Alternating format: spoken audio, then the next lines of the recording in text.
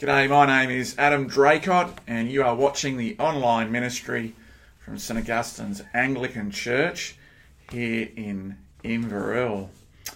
Welcome. This ministry has been prepared for the 11th of September 2022, the 24th Ordinary Sunday in our calendar. And our sentence of Scripture comes from Psalm 36, verse 7.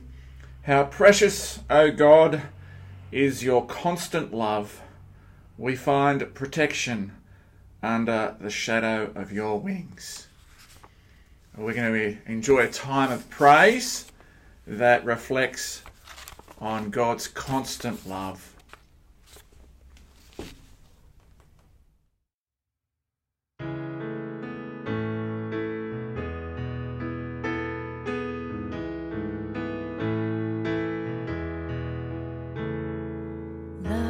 Divine, oh love's excelling joy, of heaven to earth come down, fix in us thy humble dwelling, oh, thy faithful mercies crown. Jesus, thou art all compassion pure, unbounded love thou art. Visit us with thy salvation, enter every trembling heart.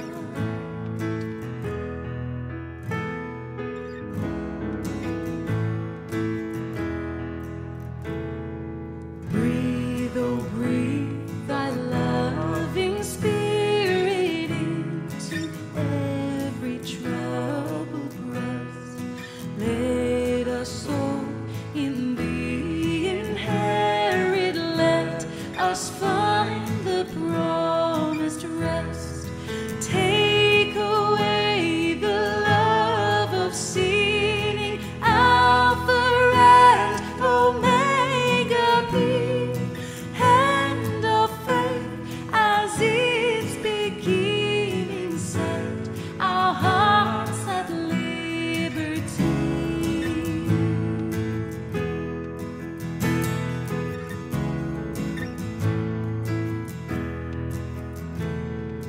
Come, Almighty, to deliver, let us all thy life receive. Suddenly return and never, never more thy temples leave. Thee we would be always blessing, serve thee as thy hosts above. Pray and praise thee without ceasing, glory in thy perfect love.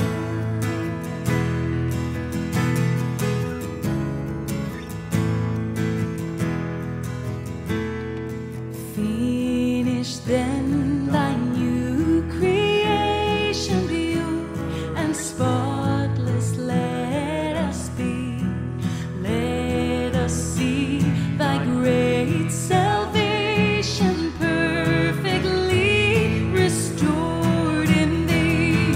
Change from glory into glory, till in heaven we take a place, till we cast our crowns before thee, lost in wonder, love, and praise. Change from glory into glory, till in heaven we take a place, till we cast our crowns before thee, lost in wonder, love, and praise.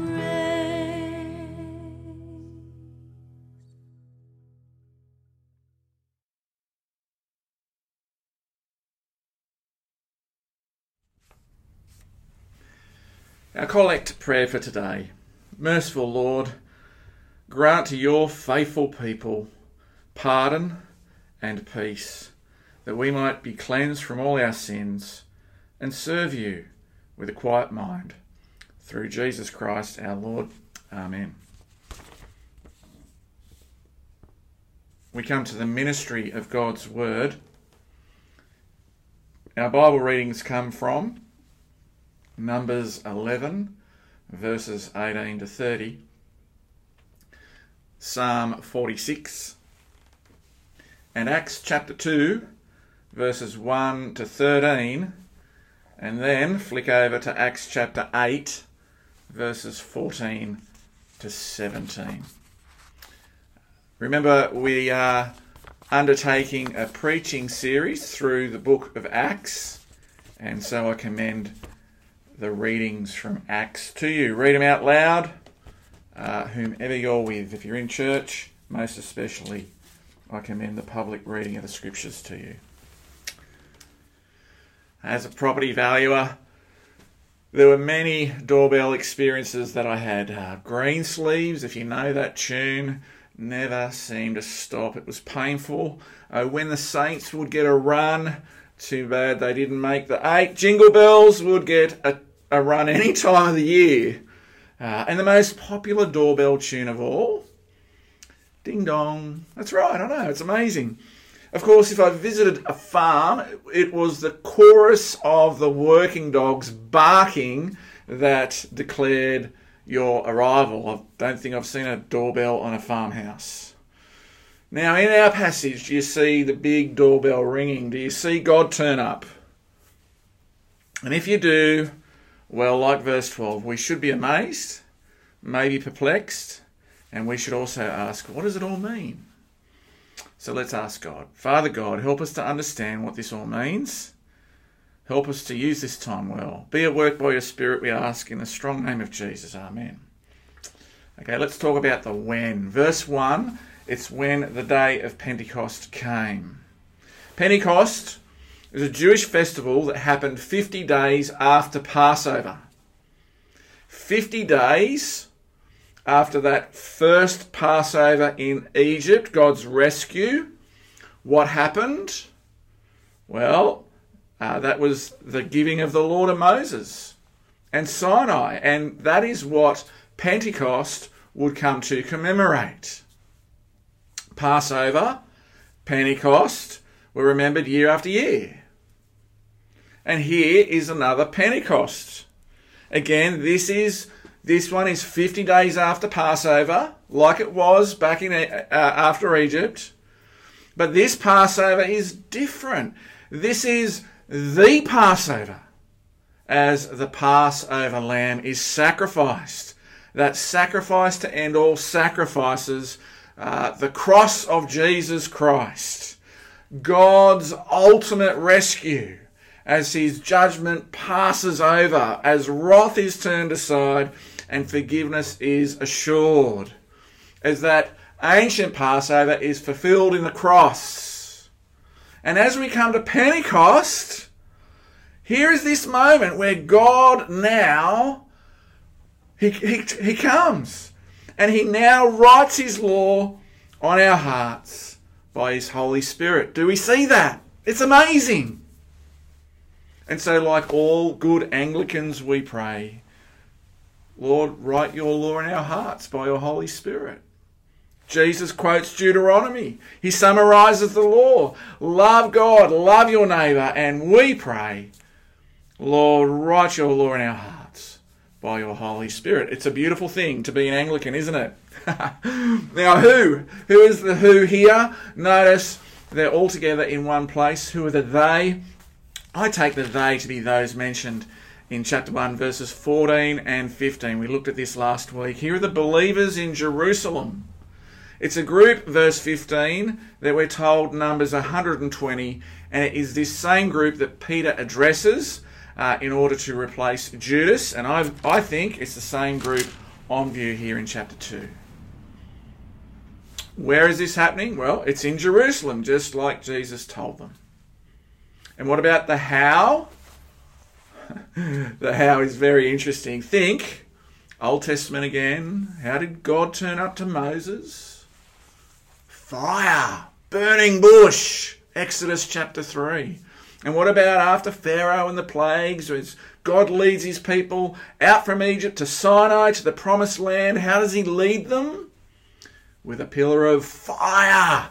And then Solomon, he builds his temple. He says a prayer. And then 2 Chronicles chapter 7 verse 1. What comes down from heaven? Fire. If you're a pyromaniac, you're going to love this. Fire comes down from heaven, and the glory of the Lord fills the temple. And so, little wonder, Hebrews 13 says our God is a consuming fire. That is right. Call it out. Don't be shy. Now, what about here?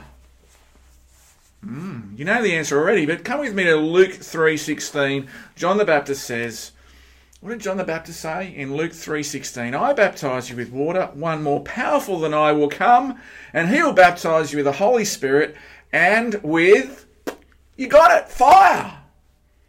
And then we come to Acts chapter 1 verse 5. Jesus said, John baptized with water. In a few days you will be baptized with the Holy Spirit. And the reader might ask, but what? Fire! And with fire! Maybe. Let's look at Acts chapter 2. Let's see the fire. When the day of Pentecost came, they were all together in one place.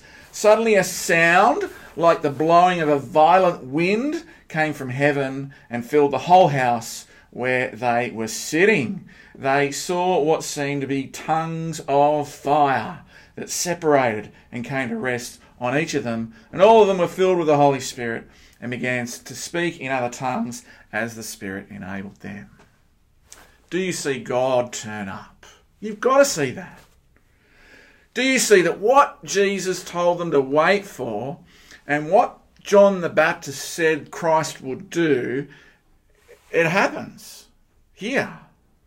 Licks of fire show God has turned up in a vivid, dynamic way.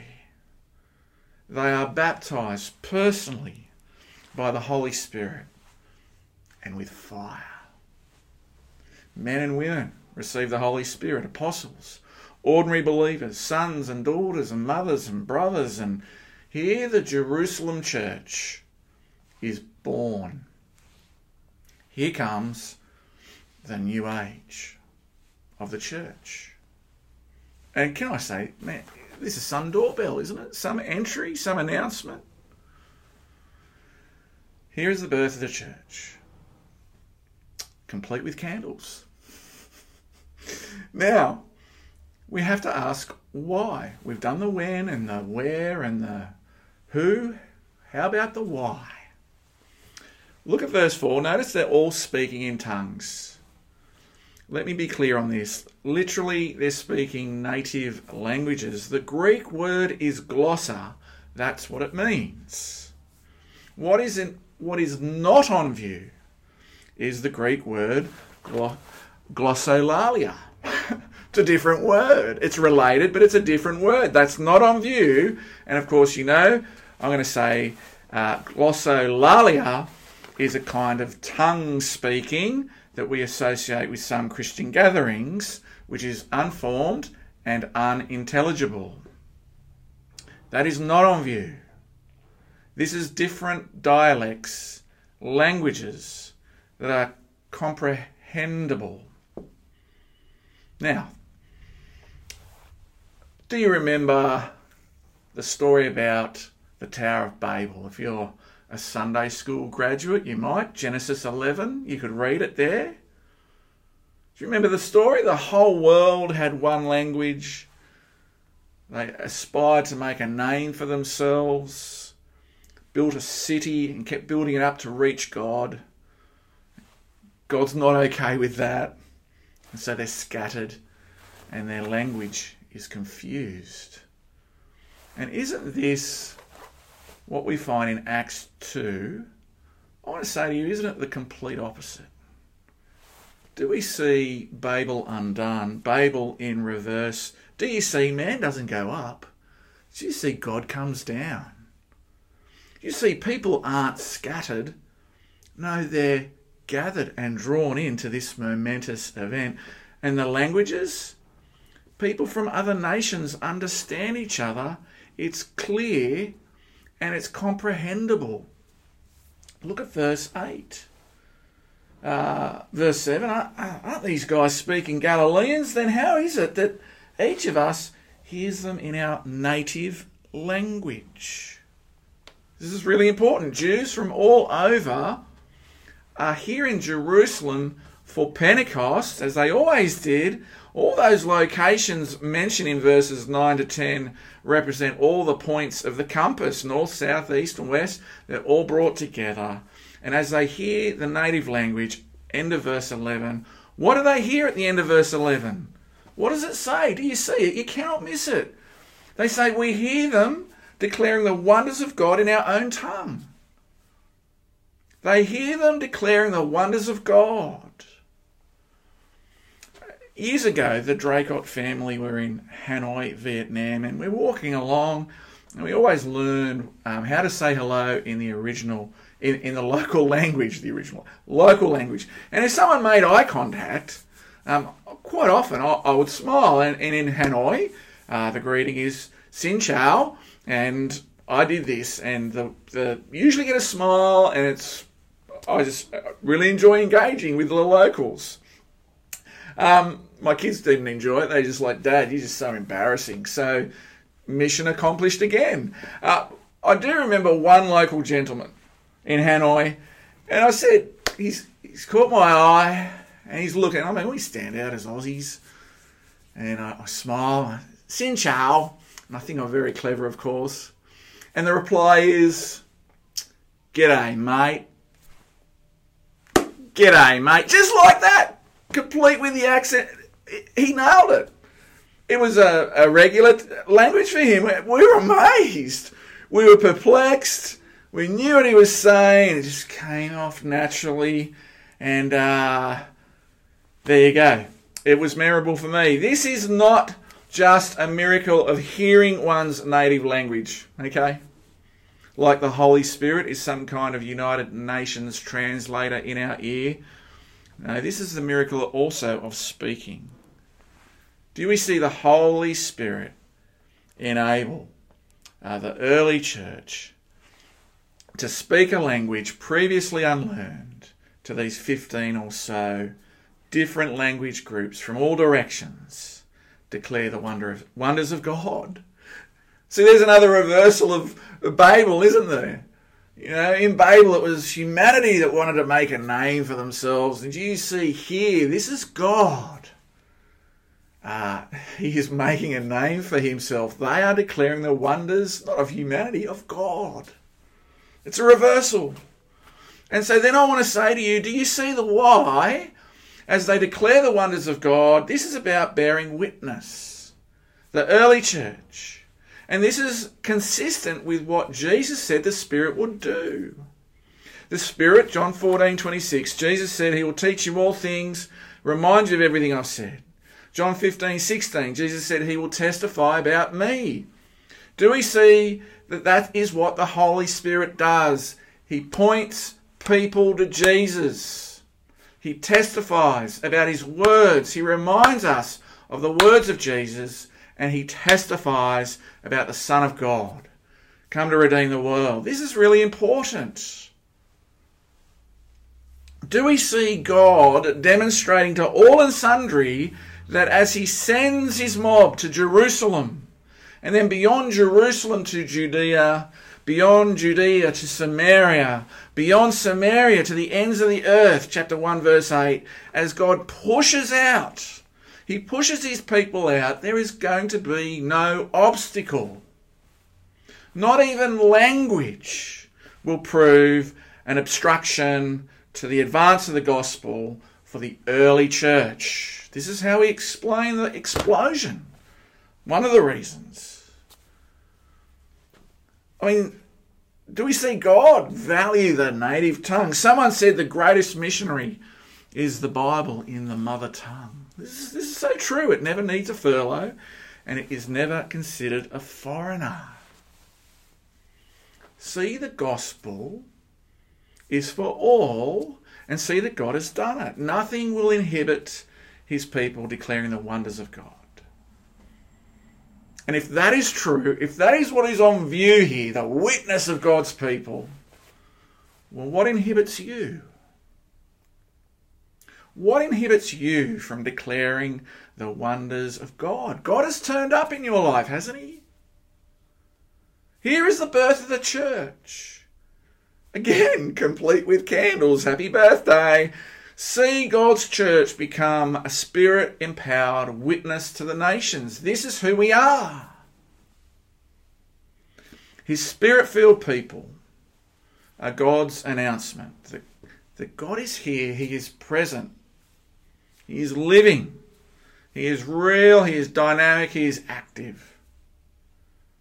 And as we know that truth, as we think that truth through very carefully, do we recognise that as a church, that this is what we're to do here in Inverell or wherever you are.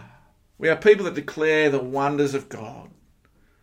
That through faith in his Son, by his Spirit, God has come to us in a deep and personal way that we are his witnesses.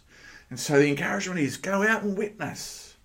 Declare the wonders of God to us in Christ Jesus, and do it by his Spirit. Here's the last thing.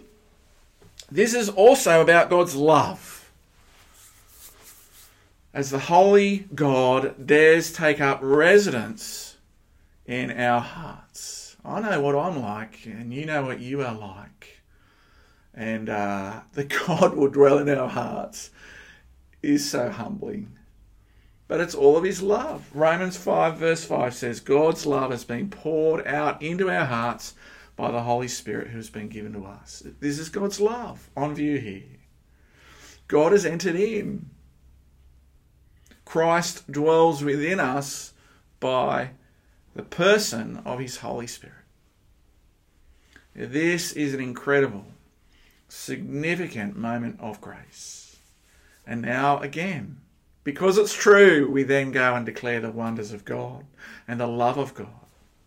Such is the power of the gospel, we bear witness to him. So again, brothers and sisters, let's go do it. Let's go do it. Now that's the sermon. And no doubt you've got questions. So what we're going to do is we're going to have a time of praise, and we'll come back and I'm going to chew off some questions.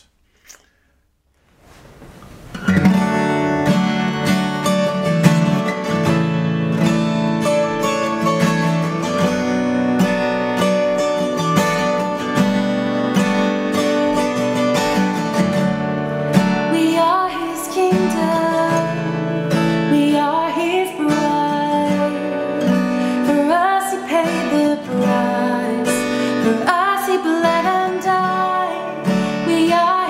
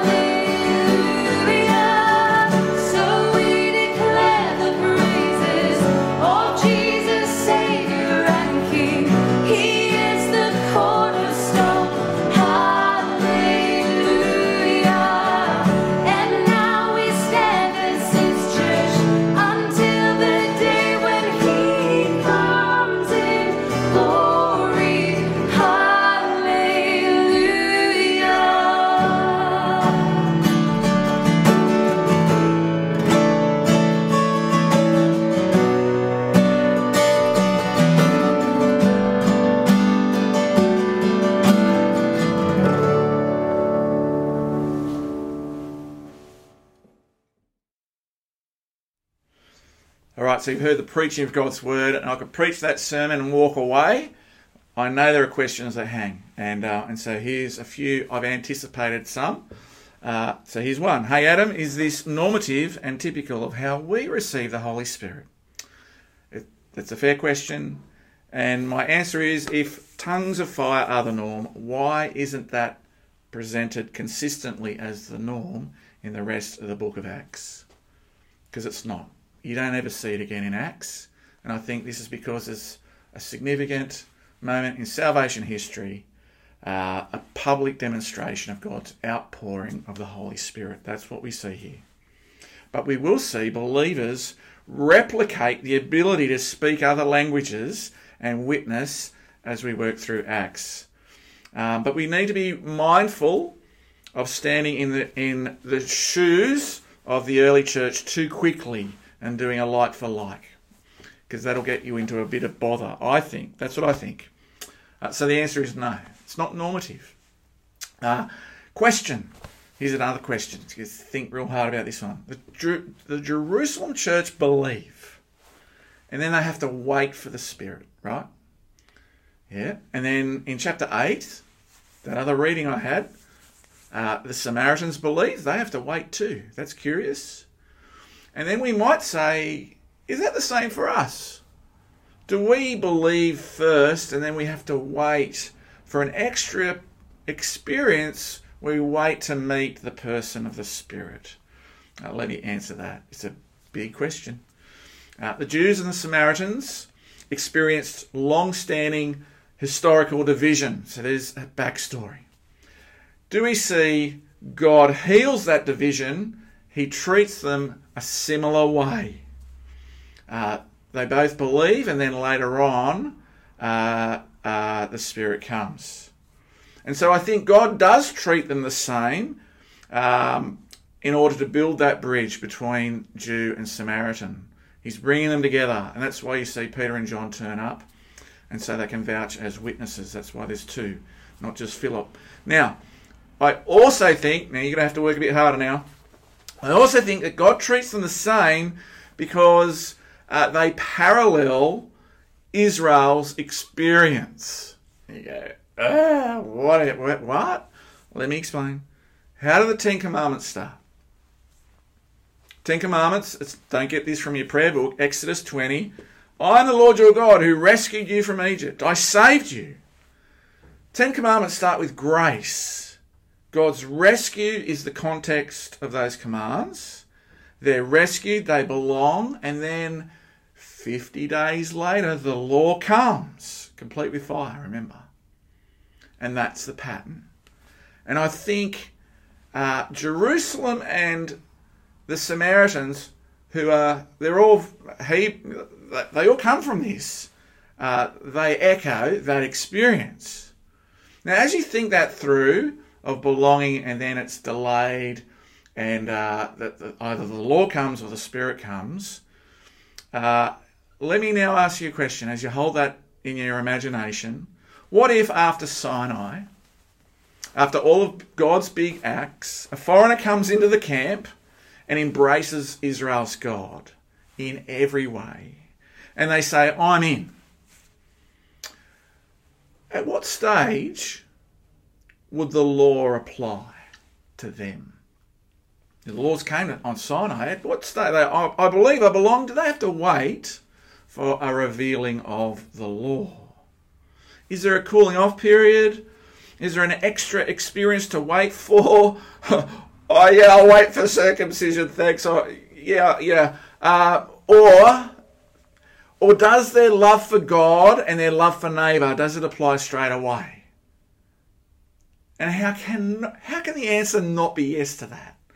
Does their love for God and their love for neighbour, a summary of the law, does it not apply straight away? And of course it does. And so do we see how important it is to think about where we stand in salvation history? I'm not a Hebrew. I don't stand in such close proximity to these big events, including this one at Pentecost, following Jesus' death on the cross. All right. So then you say, well, what is normative? And I think the scriptures make it easy for us. See, again, I'm not part of the early Jerusalem church. I'm not a Samaritan. I'm not a Hebrew from the time of the Exodus, or a foreigner for that matter. So what is normative? Look at verse 38 of chapter 2. Peter has just preached, and he says to the crowds, repent, be baptized, every one of you, in the name of Jesus Christ, for the forgiveness of sins, and you will receive the gift of the Holy Spirit. And then in verse 41, 3,000 people came to believe. Notice there's no external tongues of fire mentioned. There's no external supernatural phenomena mentioned. There is no delay mentioned. There's no waiting for an extra later experience that's mentioned ever. Secondly, and this is always nice, the Apostle Paul agrees. So if you turn to Ephesians chapter 1, verses 13 to 14, he writes, and this is really, it's a nail-down argument, I think. It says that you're included in Christ when you heard the message of truth, the gospel of your salvation. When you believed, you are marked in him with a seal, the promised Holy Spirit, a deposit guaranteeing our inheritance until the redemption of those who are God's. There it is. See it? When you believe, you receive. You are marked with the Holy Spirit. Now, why is this important? Why am I raising this as a question and making you work so hard? It's because there's some different ideas out there. I sat under a pastor who taught me that there are spirit-filled Christians and those who are not. And that you need to ask God for the extra thing, otherwise you're missing out. Worse, you're not quite the real deal. And the remedy, when pastors like this talk, they will encourage people to partake in full immersion. Now, don't hear me wrong, I love full immersion. But they'll talk about it as a means of the Spirit coming, and maybe that'll be manifested in the extra thing of speaking in what we've called strange tongues. And I want to say to you, I take issue with that when people claim that coming to Christ isn't enough, that Christ's work is somehow inadequate, that you need more. It implies that there are first-class Christians and second-rate Christians. And it falsely demarcates those who've had a deeper experience from those who apparently have not. And I just think it's unhelpful. And I don't think it's what the Bible teaches. So there it is. It's not what Paul teaches. It's not what we see at the end of Acts.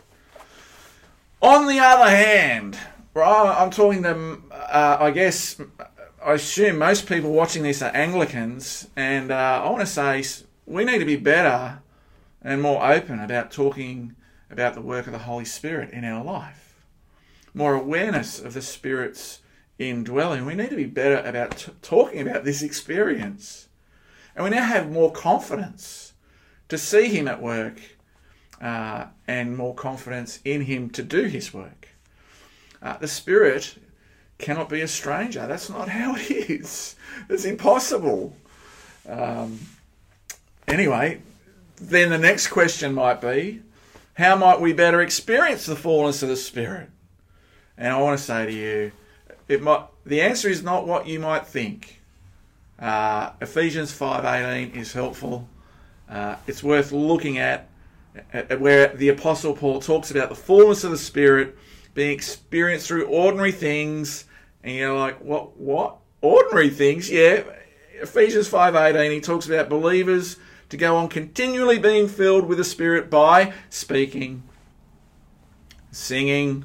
Oh, you do that. Giving thanks, submitting, serving, doing all these things, all in the name of our Lord Jesus Christ. This is how we experience the fullness of the Spirit. It's to do these things in the name of Jesus. So we needn't be afraid of this language. And maybe some of us are going, I'm already doing that. You just need to join the dots. And so I hope you're encouraged. But again, see, it's all in the name of Jesus, which means it's all about our witness to him as we do it in his name, as we make his name exalted, where we don't make a name for ourselves. Babel. but we declare the wonders of God by faith in Jesus through the power of the Holy Spirit. Amen. Brothers and sisters, God has equipped us with resources to get on with life. And what greater resource than the presence of God himself living in our hearts by faith in Christ via the Spirit. And what a great help that is to know as we come to a time of prayer. So I commend that to you. Make sure that you do pray. There'll be the blue screen with some prayer points for you as an encouragement and a help. Make sure you pray, please. Remember, if you want to express your love for God by not only the giving from your lips and expressing praise, but you want to praise God with your pockets, there's information at the end of this video to help you do that if you would like.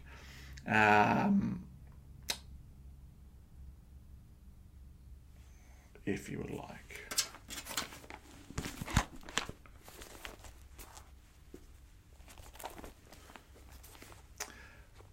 But for now, we're going to finish with a time of praise, and then I'll close with words of the blessing.